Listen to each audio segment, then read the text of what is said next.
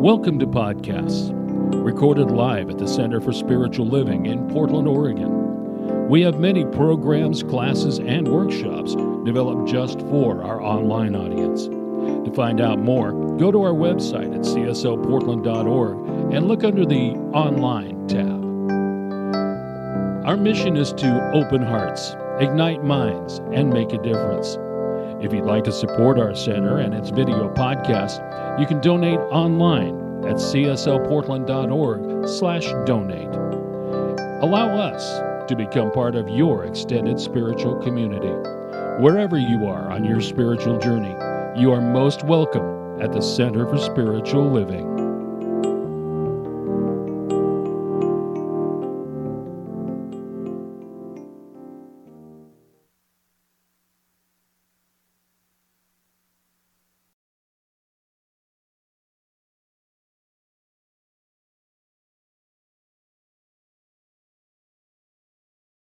You can't have everything new if you're not willing to let go of what is, right? Yeah. And you know that requires what I see as vulnerability. The ability to be open. The ability sometimes to be broken open, but the ability to be open to exactly what's in front of you. Exactly what's coming into your life. Seeing that, recognizing that as an opportunity to grow in power and see possibilities. For as you are vulnerable to what is, the universe presents its magnificence, all of its splendor. Oh, it's such a pleasure to be here this morning. As I was introduced, I'm Reverend Moore Horton. I am the senior minister at Woodland Chapel, Center for Spiritual Living in Salem, Oregon. I bring you greetings from our community to yours. We support you in your search for a new minister. Now, when I spoke here before, January it was, we talked about an inner voice or inner song. And that voice we identified as the presence of the infinite loving Spirit of God within us. And that allowed us to sing our song with confidence and joy, as we've been doing and hearing LaRonda do today. Now, before I get into the exposition part of today's talk, I have a couple things I'd like to say. First, I'd like to say that it takes a village. Do you know how many people it takes to bring this wonderful service on this morning? We have our music team. We've got our sound and AV technicians. We have our practitioners. We have those who prepared hospitality.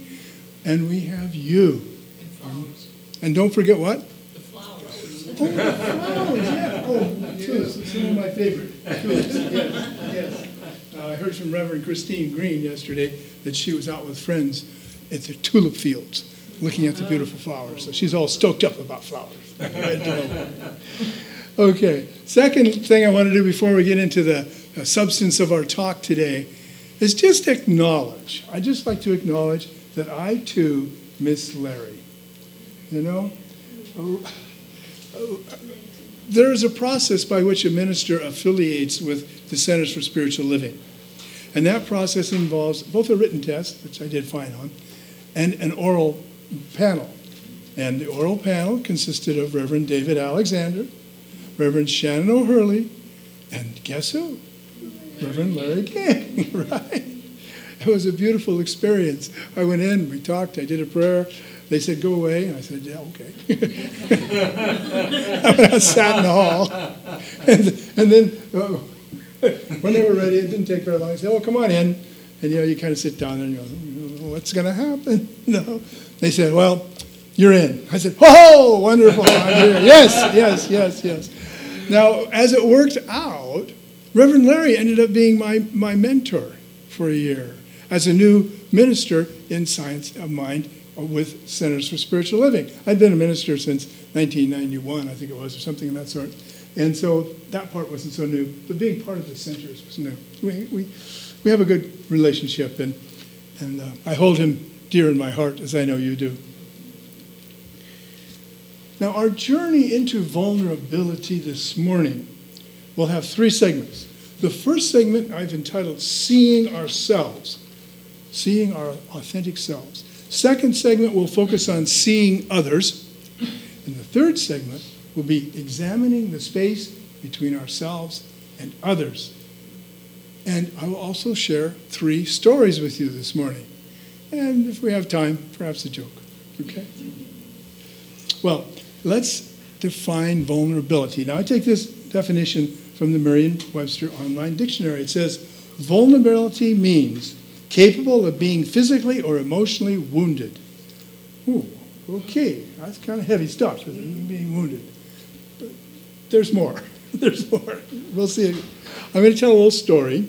I think this story shows my consciousness going from being broken to being open, being broken to being open to greater possibility and power. This is a story that's based on physical woundedness. It does point to a deeper meaning, and we'll get to that. First, let's start with a little backstory. In 2016, I was diagnosed with congestive heart failure. Is anybody familiar with that? It's not very pleasant. It really isn't. My blood flow was about 50% of what it should be from my heart to my body. So I was feeling dragging, tired, and all that sort of stuff. It wasn't good. It wasn't good. So I went to my cardiologist, Dr. Krishnamurthy in Salem, and he said, well, we've got to examine this. So he gave me several EKGs, echocardiograms, and all what we call stress tests, all that sort of thing, to really see what's going on. And he said, well, this is pretty serious. So I'm going to refer you to the Health Sciences Center. At the Health Sciences Center, why the Health Sciences Center right here in Portland? And he said, well, I don't think you're strong enough to have open heart surgery, because open heart surgery was the recommended treatment at the time. So I said, well, okay. So I was referred to a group of doctors at Health Sciences University, and they introduced a procedure, robotic, I don't know if I can remember the whole term on that one, robotic mitral valve surgery. And so instead of opening me up, fixing it, they went up this way and through the heart and fixed it that way, which involved like a robot and little tiny things that go inside your body. So the choice was open up my chest or open up a blood vessel, which would heal very quickly. The open heart surgery, that's 6 to 8 weeks minimum. But I was back up and going within a couple of weeks, so that was really good.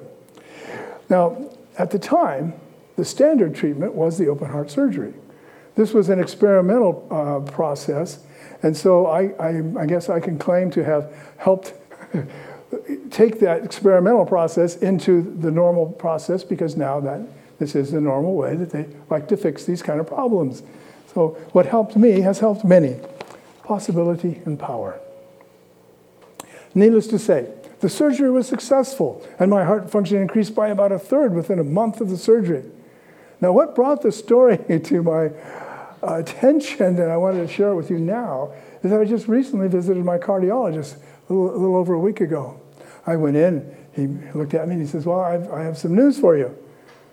I said, what's that, Doc? He said, your heart is 100% normal. Yes. The numbers went from like a 30, what do they call their thing, blood flow to 60, and 60 to 65 is completely normal. Talk about news that brightened my day. Oh, goodness, that was something. Now, Dr. K said, it may have taken us 6.5 years, but we got there. And that's the point here, I think, that by addressing the vulnerability that I had, a physical one, and not trying to run away from it, which I did try to do, but I've been able to regain my physical well-being. And this is powerful. It's made it possible for me to continue in ministry at Woodland Chapel, for example. Now, there's a bit of an emotional side to the story. My wife and I had scheduled and paid for a cruise in the Black Sea on a sailboat. We really wanted to go. And it was 2 weeks. I went in for the diagnosis with these people in the Health Sciences Center 2 weeks before that. I said, well, look, why don't we just wait? I'll go with my cruise. And they said, no, if you get out there in the middle of someplace and you don't have an expert, high-level, whatever, service available, medical service, you probably won't make it. So we lost some money on the cruise, but it's worth it. Having a fully functioning heart is wonderful.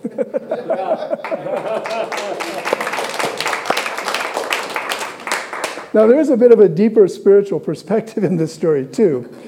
While vulnerability is defined as capable of being wounded, vulnerability is also an opening. It's an opening for healing. It's an opening to express wholeness. And I believe this applies both to physicality and emotionality and our feelings. Wholeness and oneness.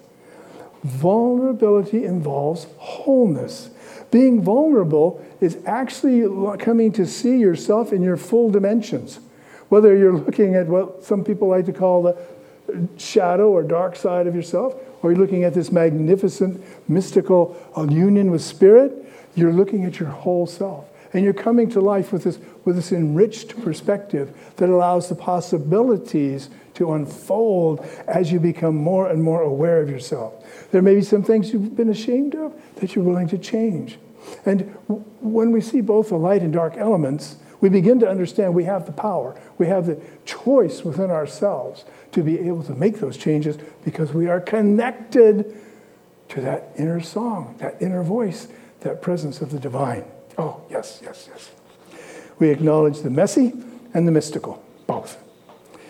Now, seeing ourselves as wholeness is really important for this journey into vulnerability, and it rests on the most fundamental metaphysical principle. I think you know what it is.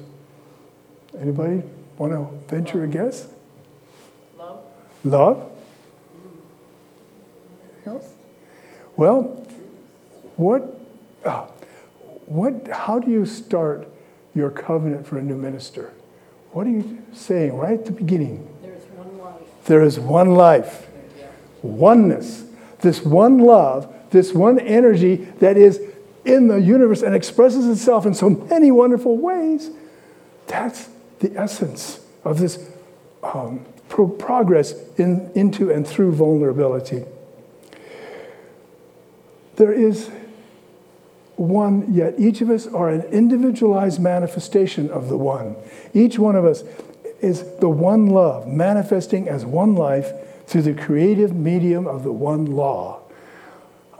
I understood from our earlier work this morning that everyone here has been here for a while. You're pretty familiar with the creative process, the symbol, the teaching symbol that shows spirit, divine consciousness, the ideal, the true, that which doesn't change yet is always creative. The law, the creative medium, that through which the spirit impregnates with its idea. And then the manifestation, that's us. That's you and me. That's the center. That's our teaching, this manifestation. And the impulsion or evolution and evolution of spirit. That whole process is made easier, is made more facile, is made more gracious when we realize that we are truly vulnerable. We're open to new ideas. We're open to new expressions of life. Now, early in our Science of Mind movement, our many ministers, practitioners, and teachers were busy doing the work. One day, they turned to Ernest Holmes and asked him a question. It was a simple one. They said, what is it we believe? I mean, they were excited about new thought, but what do we believe? Well, Ernest sat down, and they say in 25 minutes or so, wrote the principles of a Science of Mind.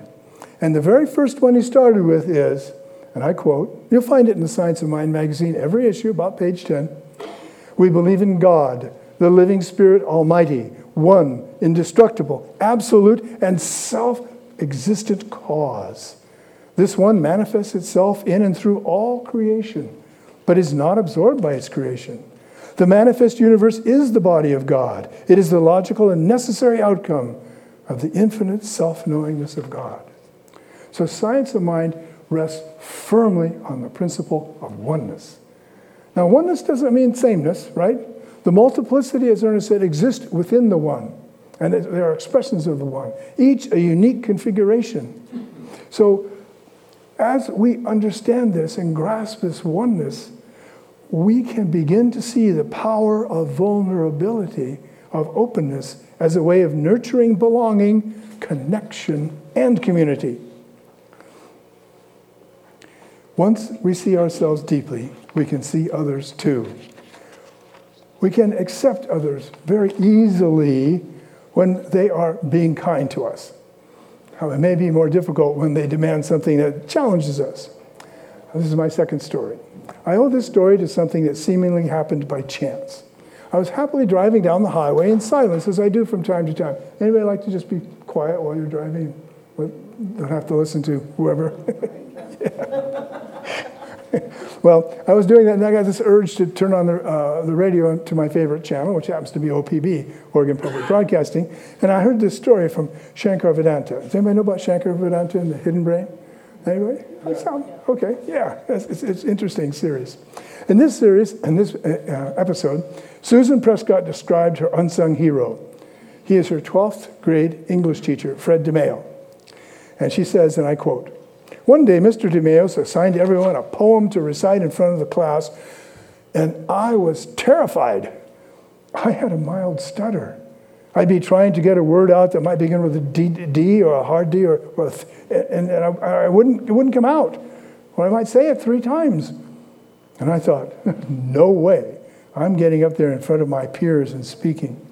So I went home, and I told my mother how I felt, and she wrote a note asking me to be excused from doing the assignment in front of the whole class. So the day of the public speaking assignment, instead of giving it in front of the peers, I gave it to him, one-on-one, after the school day. And we sat down, and I recited my poem. Now, I don't remember if I stuttered, but he looked at me when I was finished, and he said, "What was wrong with that?" And I just sat there. And he said again, "I liked listening to your voice." And I had never heard that before. I think in his mind, it was so minor, and he wanted me to understand that I have nothing to be afraid of. No fear, right? And I didn't realize how empowering that would be for me. And I never thanked him. You know, I graduated and just moved forward as an 18-year-old person will do. I graduated college, and when I graduated from college, the second job I got was as a corporate trainer. So I stand up in front of people and I speak, and I do it all the time. And if I do stutter once in a while, big whop, who cares? Now, Susan was confronted by an emotional fear that many share. The fear of speaking in public, the fear of being seen and heard by peers. Yet by enlisting the support of her family, by accepting the gentleness of her teacher, she was able to complete her assignment and found her personal power. And then she said, "I'd like Mr. DeMeo to know that he truly is an unsung hero because he played a big role in my very successful career and my life. And that was life-changing. I don't know where I would have gone if I felt like I had to keep my voice quiet because I was afraid of embarrassing myself. I'd like to give him my thanks." Now, since her interview, she reports, as Shankar Vedanta says, that she's found the way to reach Fred DeMeo and writing him a letter saying thank you. So seeing others, Mr. DeMeo was able to listen deeply and respond with kindness that helped Susan free herself from the fear of appearing and speaking in public. He saw her vulnerability and responded to it. And that opened the possibility for her to become a corporate trainer and help change her life. In the mood for a joke? Yes. Okay. Let's see if this one plays with you as it did with me. An old man, a schoolboy, a lawyer, a doctor, and a community service worker were all on a plane with only 4 parachutes when the pilot of the plane had a stroke and passed away. As the plane plummets its passengers to death, the 5 members of the aircraft argue who deserves to have the 4 bags containing the parachutes, right? Social worker, I deserve to live because I protect vulnerable children and support families in need of assistance. The social worker grabs the nearest bag and plummets out of the aircraft. Lawyer, I deserve to live because I advocate for my clients through my sharp wit and massive knowledge. The The lawyer grabs the second bag and plummets out of the aircraft. Doctor, I deserve to live because I help diagnose ill people with my specialized training. The doctor grabs the third bag and plummets out of the airplane. This leaves only the schoolboy and the old man on the plane with it descending toward the ground. The old man says, "Go ahead, boy. Take the last parachute. You have many years ahead of you. Well, I'm just an old man who is soon to die anyway." Schoolboy, "That's okay, old man. We can both take a parachute. Look, there's still two." The old man's eyes widen with surprise. The old man, "How is this possible?" Schoolboy, "The lawyer with the sharp wit and massive knowledge took my school backpack."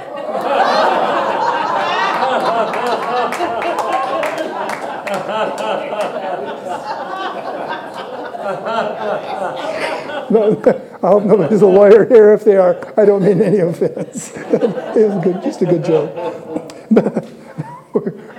Let's take a look at the space between ourselves, and seeing others, okay?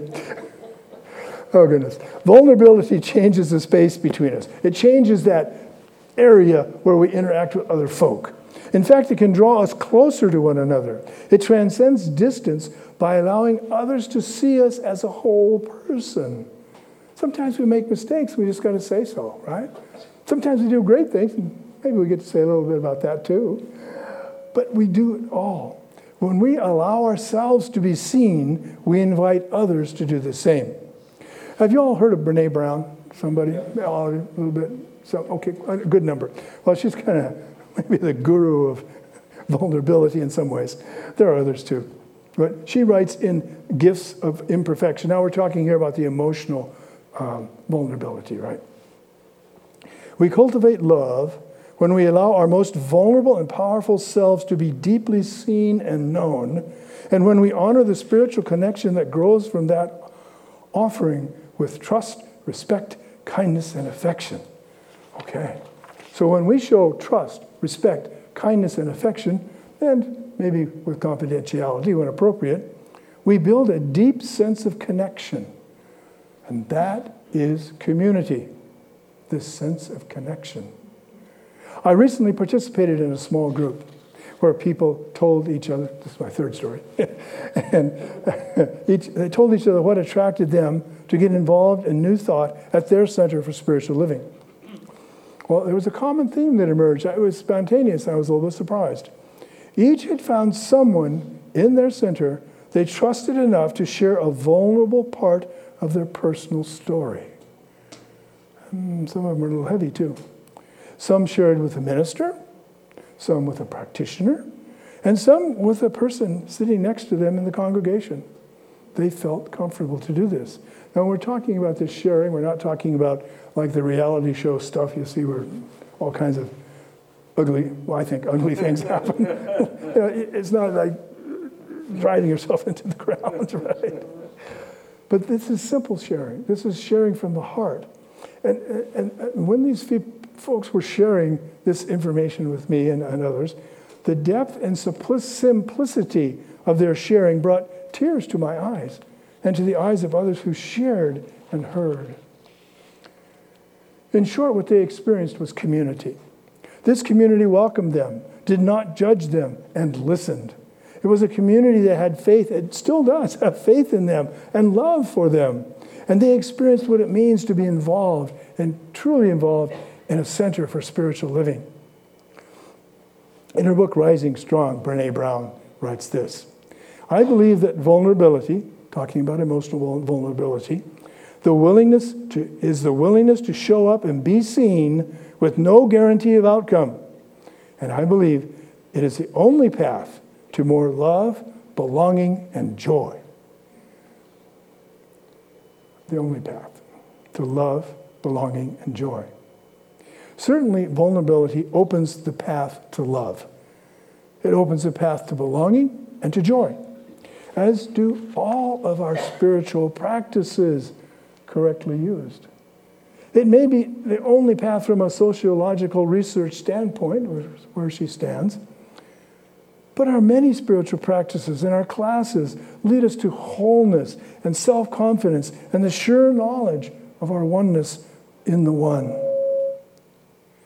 As we begin to see ourselves in wholeness, as we see others in their wholeness, we experience our connection in wholeness and realize we are one. We are one as expressions of the One, manifesting the qualities of the divine in our daily lives and in our community action.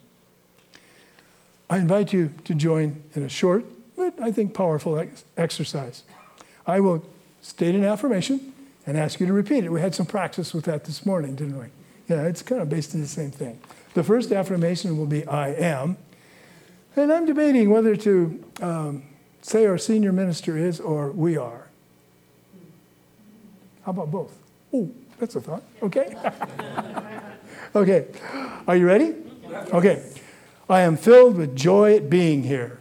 I am filled with joy at being here. We are filled with joy at being here. We are filled with joy at being here. Our new senior minister is filled with joy at being here. Our new senior minister is filled with joy at being here. I am whole and complete. I am whole and complete. We are whole and complete. We are whole and complete. Our senior minister is whole and complete. Our senior minister is whole and complete. I am power and possibility. I am power and possibility. We are power and possibility. We are power and possibility. Our senior minister is power and possibility. Our senior minister is power and possibility. I am one in the One. I am one. We are one in the One. We are one in the one. Our senior minister is one in the One. Our senior minister is one. I am light. I am light. We are light. We are light. Our senior minister is light. Our senior minister is light. I am love. I am love.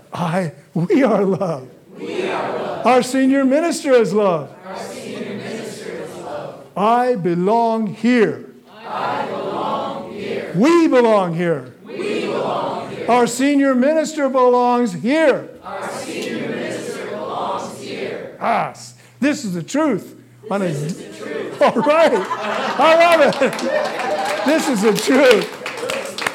On a deeply spiritual level. Let it be so. Let it be so. And so it is. And so it is. And that's our message for this morning.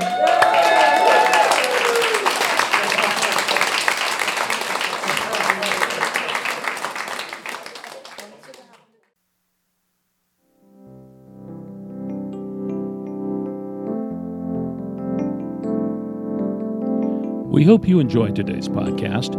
If you happen to be in the Portland, Oregon area, we'd love to have you visit in person. The Portland Center for Spiritual Living is located at 6211 Northeast Martin Luther King Jr. Boulevard. Our inspirational service is at 11 a.m. every Sunday. We also have many programs, classes, and workshops developed just for our online audience. To find out more, go to our website at cslportland.org and look under the Online tab. We have a variety of content dedicated specifically for our podcast listeners. Our mission is to open hearts, ignite minds, and make a difference. If you'd like to support our center and its podcasts, you can donate online at cslportland.org/donate. Our website is also the place to learn more about what's going on at the center or to contact us. Allow us to become part of your extended spiritual community. Wherever you are in your spiritual journey, you are most welcome at the Center for Spiritual Living.